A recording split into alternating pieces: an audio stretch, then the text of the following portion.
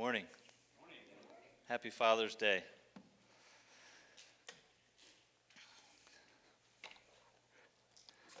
I am Tony Mason.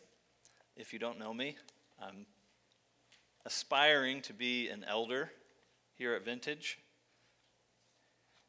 And this is my first opportunity to stand before you and preach, bring the word. I'm very thankful for this opportunity. Thankful for Bryce, who's invested in me, and Blake and Stephen and Drew, investing in me, encouraging me to continue forward, to step it up and do the things that God's called me to do. These are big shoes, standing up here in front of you today. And it's with a lot of humility and pride at the same time that I have this opportunity. As I was getting ready to leave, I heard Eden clippity-clopping around in my shoes. And then I heard my second youngest, Cruz, he said, "Eden, get out of Daddy's preaching shoes." So, how beautiful are the feet of those who bring the good news. So, training and guiding children has been on my heart. It's what Colleen and I talk about. We meet together once a week just to talk about how we're doing, how we can improve. This has been on my mind for many years, and reading books on it, thinking about it a lot. I'm really excited to bring this word before you today. It fits within the context of our core values of worshiping passionately, thinking biblically, flourishing relationally, and today, living missionally. We're living missionally within our home.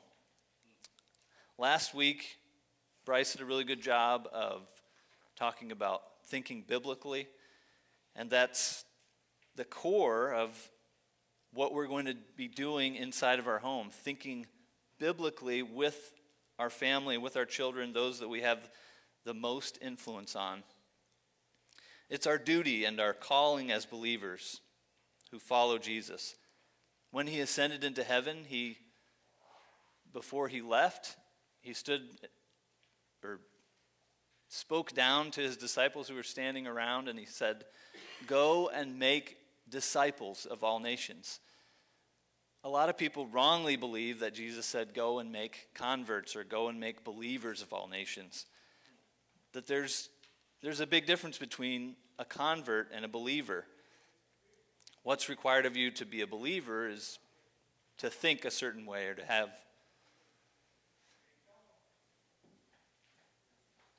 have the right thinking about a certain thing, but to be a disciple requires a much bigger commitment. We read in Luke 14, Jesus is very clear about this, that a disciple needs to renounce all that he has, even his family, his possessions, putting everything first, putting everything aside to follow Christ. That's our mission and our high calling as believers. And so today we talk about the sanctification of our children. That's our mission today. We cannot live missionally, making disciples outside of our home, if we're not doing it within our home. Will you pray for me today before I get into this? Heavenly Father, we praise you and thank you that we have this group of believers that we gather together every week to worship, to sing praises to you, to think about you and worship you.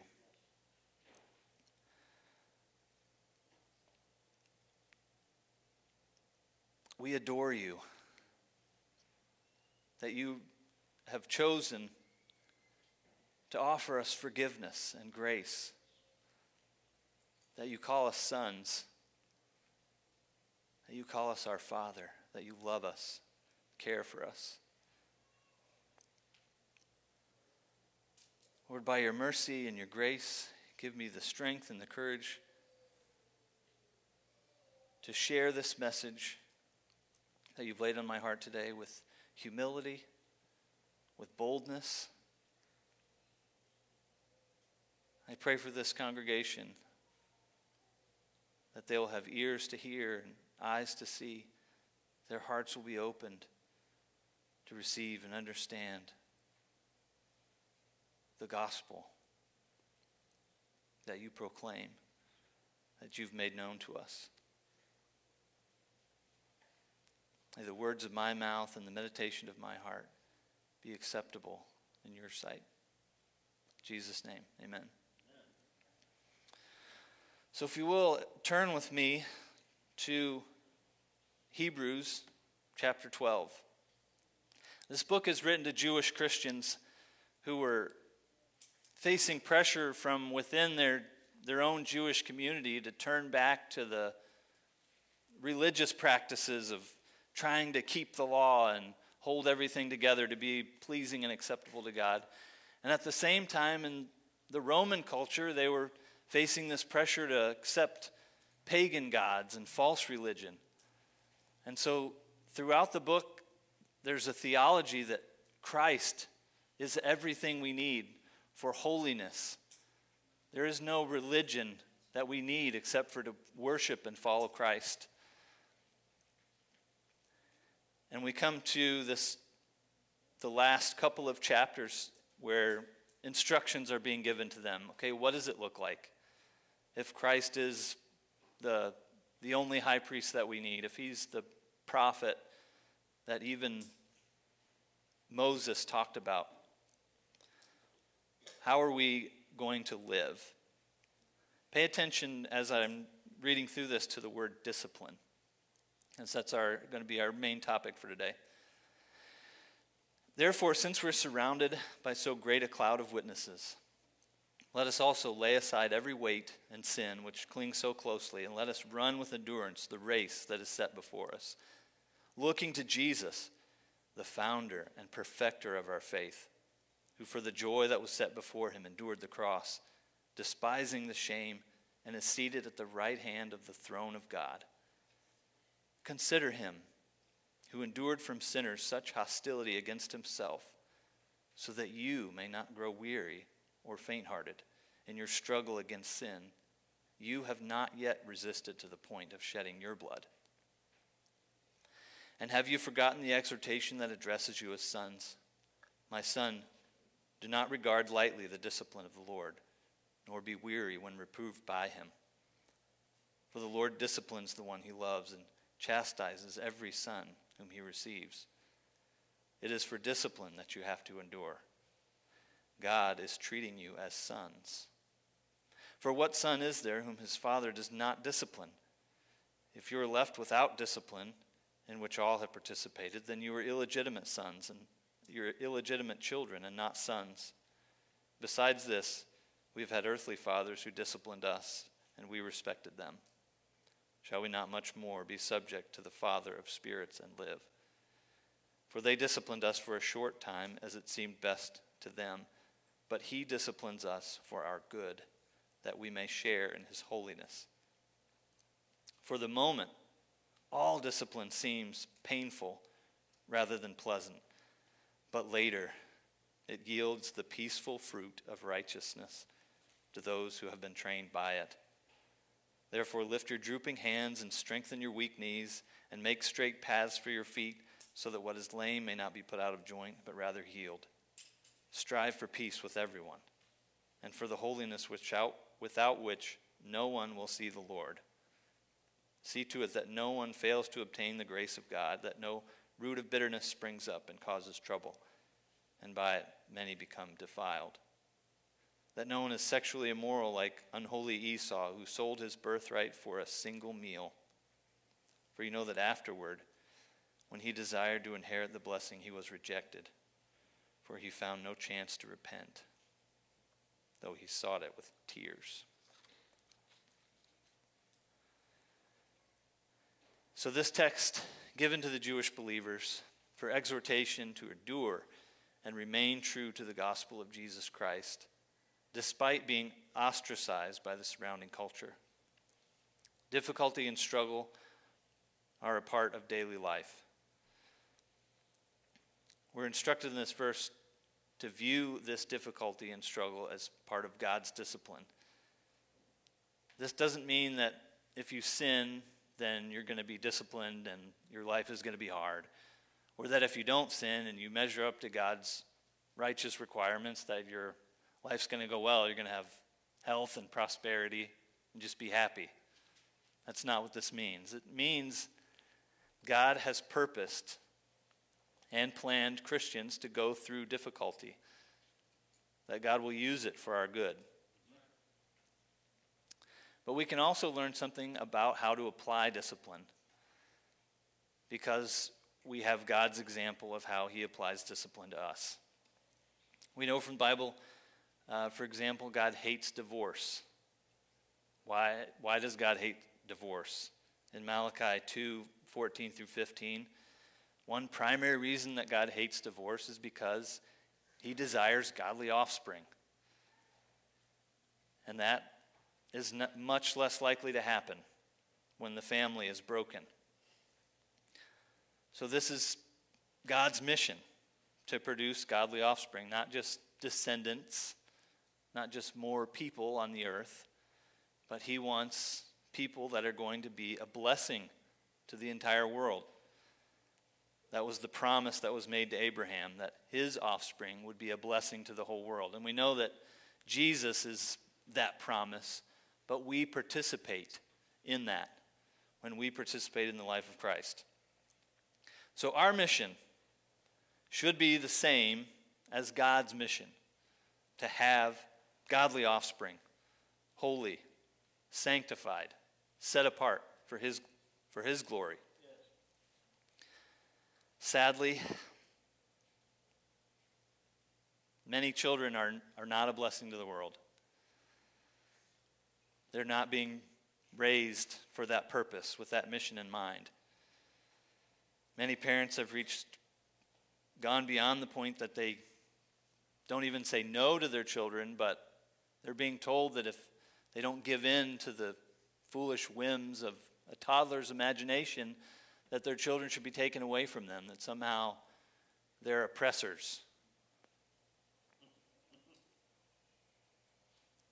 Or parents are being told that if they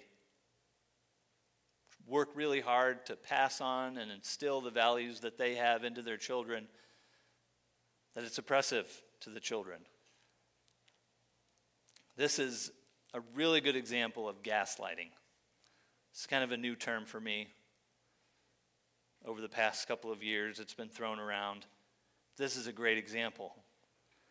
Gaslighting is a psychological manipulation where an abuser gains control over a victim through confusion and self-doubt.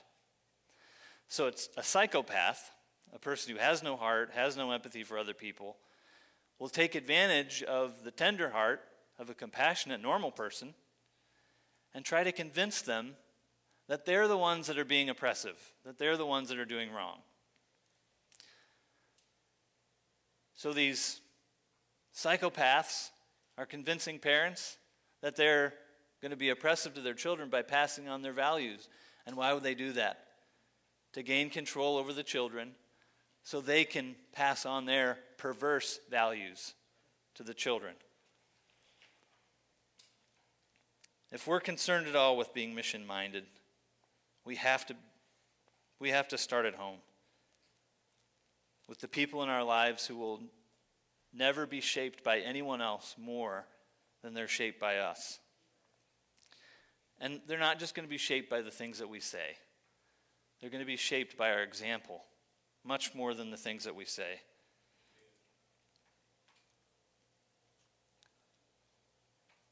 Well, why is it that pastors' kids often turn out so badly and behave so badly? Maybe not in this church. Maybe not in this church. But there's still time. They're still young. Maybe it's the pressure. You know, an elder has to manage his household well, and so you've got to keep up the pretense. You've got to put on a good show. But we all know that doesn't work. We can't put on our best smiles for Sunday morning and be monsters at home. In fits of rage, self-indulgence, lack of self-control behind closed doors. We know that doesn't work. So our primary task is to be disciplined ourselves, to allow the discipline of God to affect us and change us. I'm going to be a little nerdy for a minute. I believe words have meaning, that we should think about the words we use. Yes. This word discipline, it can mean different things to different people. You might immediately think of spanking or, putting someone in a timeout. But it can also mean things like the discipline to learn to play the piano or any other study where you learn something fully. But the root word is from the Latin discere, where we get disciple, discipline, and discern. So let's start with this first point. We're going to look at discerning God's will. You can't learn from someone who doesn't know. You can't give someone something that you don't have. You can't teach someone something that you've never learned. So, we turn to Christ, who has mastered the spiritual life. We discern from him. And that is our task. So we learn what is God's will. And we know from 1 Thessalonians 4, verse 3, for this is the will of God, your sanctification. There you have it. That is God's will for your life. Is God concerned about your happiness and your comfort? Yes, but not as much as he's concerned about your sanctification. He wants to set you apart for his glory. So if Hebrews was written as a guide for these people, to guide them away from false teaching, and to give them the testimony of the legitimate supremacy of Christ as our only high priest, the prophet greater than Moses, our king greater than David. These Christians who were suffering from the Jews who rejected Jesus as the Messiah, and from the surrounding pagan culture, the difficulty that they were facing was pressuring them to cave from the Jewish culture and from the outside pagan culture. So our language today in chapter 12 is full of this kind of painful endurance language. In verse 1 it says, let us lay aside every weight and sin which clings so closely, and let us run with endurance the race that is set before us. This word race in the Greek is agona, where we get our word agony. A contest of struggling that you would see in a Roman Colosseum. The person who is going to win the contest is the person who's going to be willing to endure longer than the other person and not give out because it's painful or because it hurts. And what does the end of our text say about Esau? What was his big mess up? He wanted a little bit of comfort. He traded his birthright for one comforting meal. The danger in being focused on comfort is that when it's the most important thing to you, when times are tough or troubles come, you start to question, why is this happening to me? Why am I in pain? And the root of bitterness starts to grow. But when we're enduring the difficulty as we follow Christ, then we seek peace with everyone rather than being envious of others who may be not going through the difficulty that we're going through. So we turn to Christ because, as I said earlier, you can't learn something from someone who doesn't know it. If I want to learn how to play the piano, I'm going to look to someone like Blake who knows how to play the piano. Or how to have a better marriage, I'm going to turn to Drew, who's been married much longer than me. If I want to learn how to weight lift, I turn to the strongest man in the church. The verdict's not out yet on who that is. So we turn to Christ for our sanctification. How does God teach us? Katie read from Romans 12, 1 through 2. I appeal to you, therefore, by the mercies of God, to present your bodies as a living sacrifice. Do not be conformed to this world, but be transformed by the renewal of your mind, that by testing you may discern what is the will of God, what is good and acceptable and perfect. The patterns of this world are pursuing comfort, pursuing constant distraction. But to be transformed by the renewing of your mind requires testing in order to learn what is the will of God. There are different kinds of learning and knowing. One kind of learning and knowing is to read things in a text, being tested to prove that you have understood the information and you can regurgitate it. But there's another kind of knowing that's more like riding a bike, the kind of knowing that you can't forget. You may not have ridden a bike in a decade, but you still know. You get back on the bike and you do it. Maybe you're shaky at first, but you do it. I've taught almost all my children now how to ride a bike. And I can promise you, not one of them got on the bike and rode it the first time without falling off. In fact, they fell off many times. If you've learned how to ride a bike, you know this to be true. Testing and trying and failing, and testing and trying and failing is the way that we discern the spiritual life. I would put my children on the bike. I would show them, this is where your hands go, this is where your feet go, this is how you move your pedals. They go this way, you go forward. If you move them the other way, you're going to hit the brakes. In the same way, the Spirit helps us in our weakness. For we don't know what to pray for as we ought. But the Spirit intercedes for us with groanings too deep for words. He shows us. He tells us where He wants us to walk. Where He wants us to look. The way He wants us to think. We don't always get it right.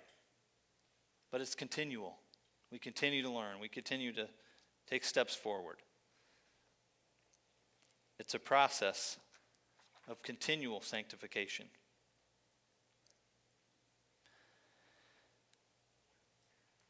To facilitate this, thinking biblically is one of the primary things that we need to do. Like Bryce preached last week, you can't leave the Bible on your coffee table and expect the Word of God to just radiate into the room like Wi-Fi and be absorbed into your brain. That doesn't work. You've got to be reading the Scriptures. So everyone should be doing the 4 F's. Find a time that you're not going to be interrupted, that you can focus on reading the Word and fight for that time. You're not going to miss your lunch break at work. If you have a dentist appointment, you're going to move other things aside and make sure you make the dentist appointment. You have to fight for that time. And you have to feed on the Word of God. Read, study, meditate, and follow. Allow the Word of God to question you, to question the things that you do, your choices. Before you leave today, if you don't already do that every day, write down a time that you can set aside to do the first of the 4 F's before you leave today. And start doing that. If you're doing that, you're doing well. You're doing very well. You're well on your way to being sanctified by the Word of God. If you add to that meditating, fasting, nothing says to our bodies that want to be comforted to set aside a meal, to say, you know what? Man does not live on bread alone, but on every word that proceeds from the mouth of God. I'm going to put the Scriptures first. To discipline the body. To put the things that you want to put first, that God wants you to put first. You continue with the discipline of gathering together like you've done today. Worship with other believers. Interceding for others. Another way of telling our whiny bodily appetites for comfort, hey, hold on a minute, is to pray for other people. Pray for the comfort of other people. The goal in discipline is perfection, but it's reached by successive steps. At what point have you become sanctified enough that it's time for you to discipline your children? When you're one step ahead of your children, that's when. You can start to teach them. So how do you begin to discipline your children? If you don't have children, are you a child? Obey your parents. Do what they're asking you to do. Are your children grown? Have they left the house? You can show younger parents, even through your horrible mistakes, you can help them, you can encourage them, you can exhort them. So if you don't have children, don't skip over this section because it applies to everyone. The way that we discipline our children should be the imitation of the way the Lord disciplines us. So you can learn from these passages of Scripture how the Lord will discipline you. Verse 6 says, the Lord disciplines the one he loves. Your discipline that you give to your children should be out of love.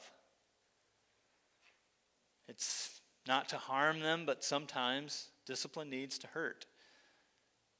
But it's for love that you discipline your children. And it doesn't look the same for everybody. You have to think about the choices that you make. We've got a hot griddle that we cook breakfast on sometimes. And we could put obstacles in the way or make it more difficult for our youngest to reach up there and touch that. Because that's going to be painful for them. And it'll be annoying for us. Because then we have to listen to them cry. We really don't want them to be hurt. But we leave it out because we love them. We would rather them feel a small amount of pain now and learn to listen to our voice. That's hot. Don't touch that. And for them to know the kind of knowing that you know deep in your bones, because later there might be something else, like an emergency situation where there's a real fire, where there's something that will actually harm them. We want them to listen to our voice. And when we say, no, that's hot, don't touch, we want them to pull back because they know that in their bones. But it's we make decisions like that because of love. It's not for our selfish motives that we're annoyed that they're doing this thing, so I'm going to inflict pain on them because I want this annoying thing to stop. Verse 7 is for your discipline that you have to endure. Discipline requires endurance, standing your ground under a heavy load of resistance. God knows that we must endure his discipline, that it takes time for it to have its full effect. It's wearisome to discipline children because you do the same thing over and over and over again, hoping that they'll get it this time. But you keep going. Whatever types of discipline that you've chosen to use, you have to endure. To wear a path in their understanding in a way that they'll know it in their bones. Verse 8 says, if you're left without discipline, in which all participated, then you are illegitimate children and not sons. Without discipline, children are fatherless. You have to maintain the discipline if you're going to continue to be the parent to the child. You can lose them. If you don't discipline them now, later on, the things that you overlooked, when a toddler is biting, it's not a big deal. But when a teenager is biting, that's a really big deal. You may end up losing that child if you decide not to discipline them. You can also lose them in little ways because you're tired and you don't want to get off the couch. You don't want to intervene again because you've intervened over and over again. You start to lose them little by little to the influences of the world and to their flesh. Verse 9 says, we had earthly fathers who disciplined us and we respected them. Your discipline earns your children's respect. Not trying to be their friend or their buddy. But we earn their respect through discipline.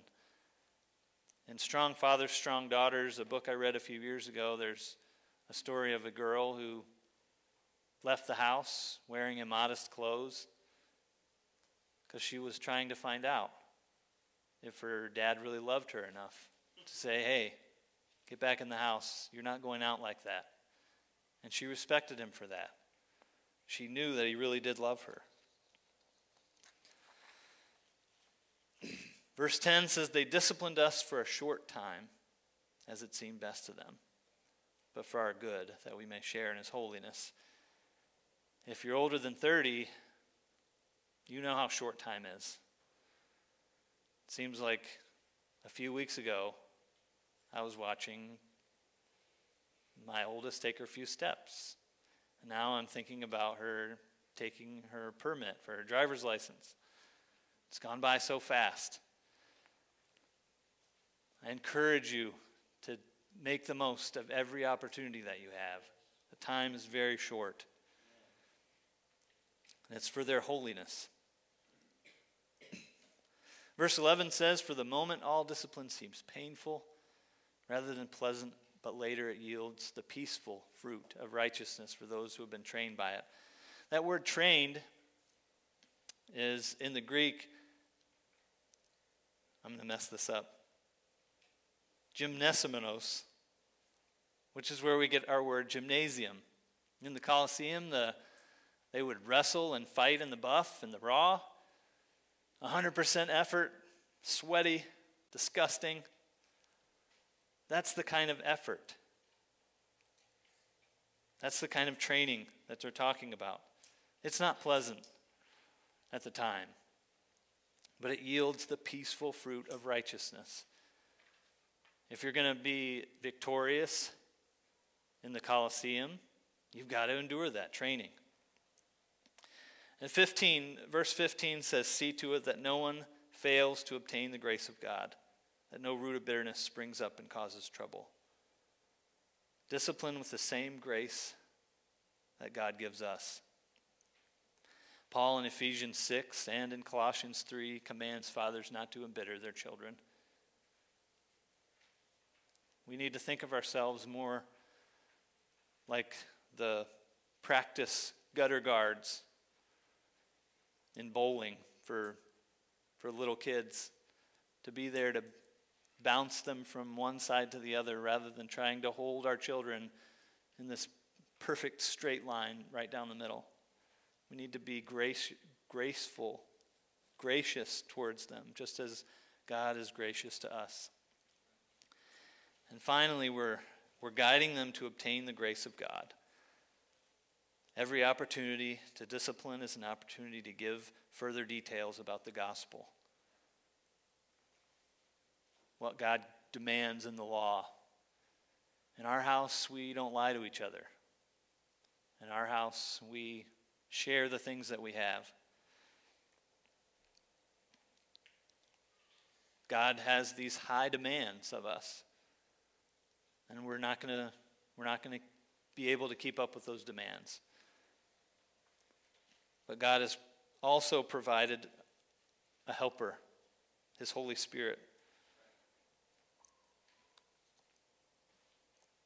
Our last point is disciple. It's not enough to discipline your children, to guide them to holiness. We need to disciple them. We need to disciple others. We need to train them to be kingdom-oriented, thinking biblically, so that when they have children of their own, they're following in our example, making disciples of their children. And the whole church participates in this. The older parents, older people, offering guidance, and younger parents having the humility to go to older parents and ask them for help, to admit that we don't know everything. And older parents can support younger parents, encouraging them not to give up, but to continue the struggle. Praying for younger parents. Praying for new parents. Share the gospel with other people's kids. Be a gospel example. If you see someone else's kid misbehaving, even a disapproving look can impact their memory and leave a lasting impression on them. Titus 2, 3, and 4 says, older women train the younger women. We've benefited greatly, Colleen and I have, from older women who have defied the wishy-washy culture and taught us to stand firm on biblical ideas. Before we had kids, we thought they were crazy. But they were bold, and they stood firm in what they believed, and they told us, and it had an impression on us. It came back to us later when we needed it. God is our perfect Father. We need to yield to His discipline. In our receiving discipline from Him, let's give 100% effort to the training that He has for us. It's our primary task because we can't give what we don't have. We can't teach what we don't know. Make every effort to add to your faith because our children will follow our example far more than just our instructions. Let's guide our children in the truth with love, gently, in the same way that we received grace from God. And older parents, don't leave a vacuum of the things that you should have said, the guidance that you could have given. You could save some younger parents from a lot of frustration and pain that will last generations. So let's spur each other on to make God's mission of having godly offspring our mission. Are we doing everything we can to become more open to God's discipline? Are we doing what we can to eliminate things that don't fit with God's mission? Are we doing all that we can to increase our encouragement for young parents? Let's continue to do that more and more.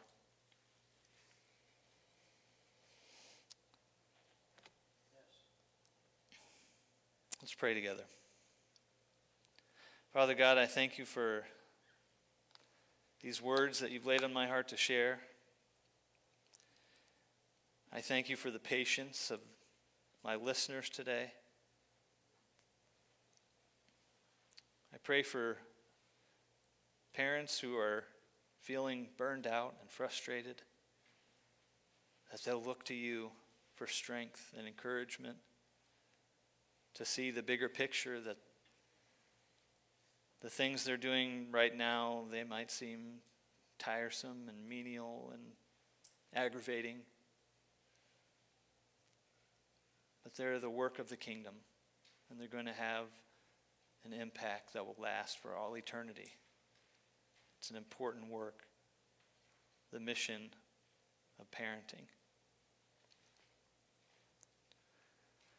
Pray you'll bless us as we continue to worship today, that these words will be on our hearts, that you'll help us to understand more and more the discipline and the effort that you require of us. In Jesus' name we pray. Amen.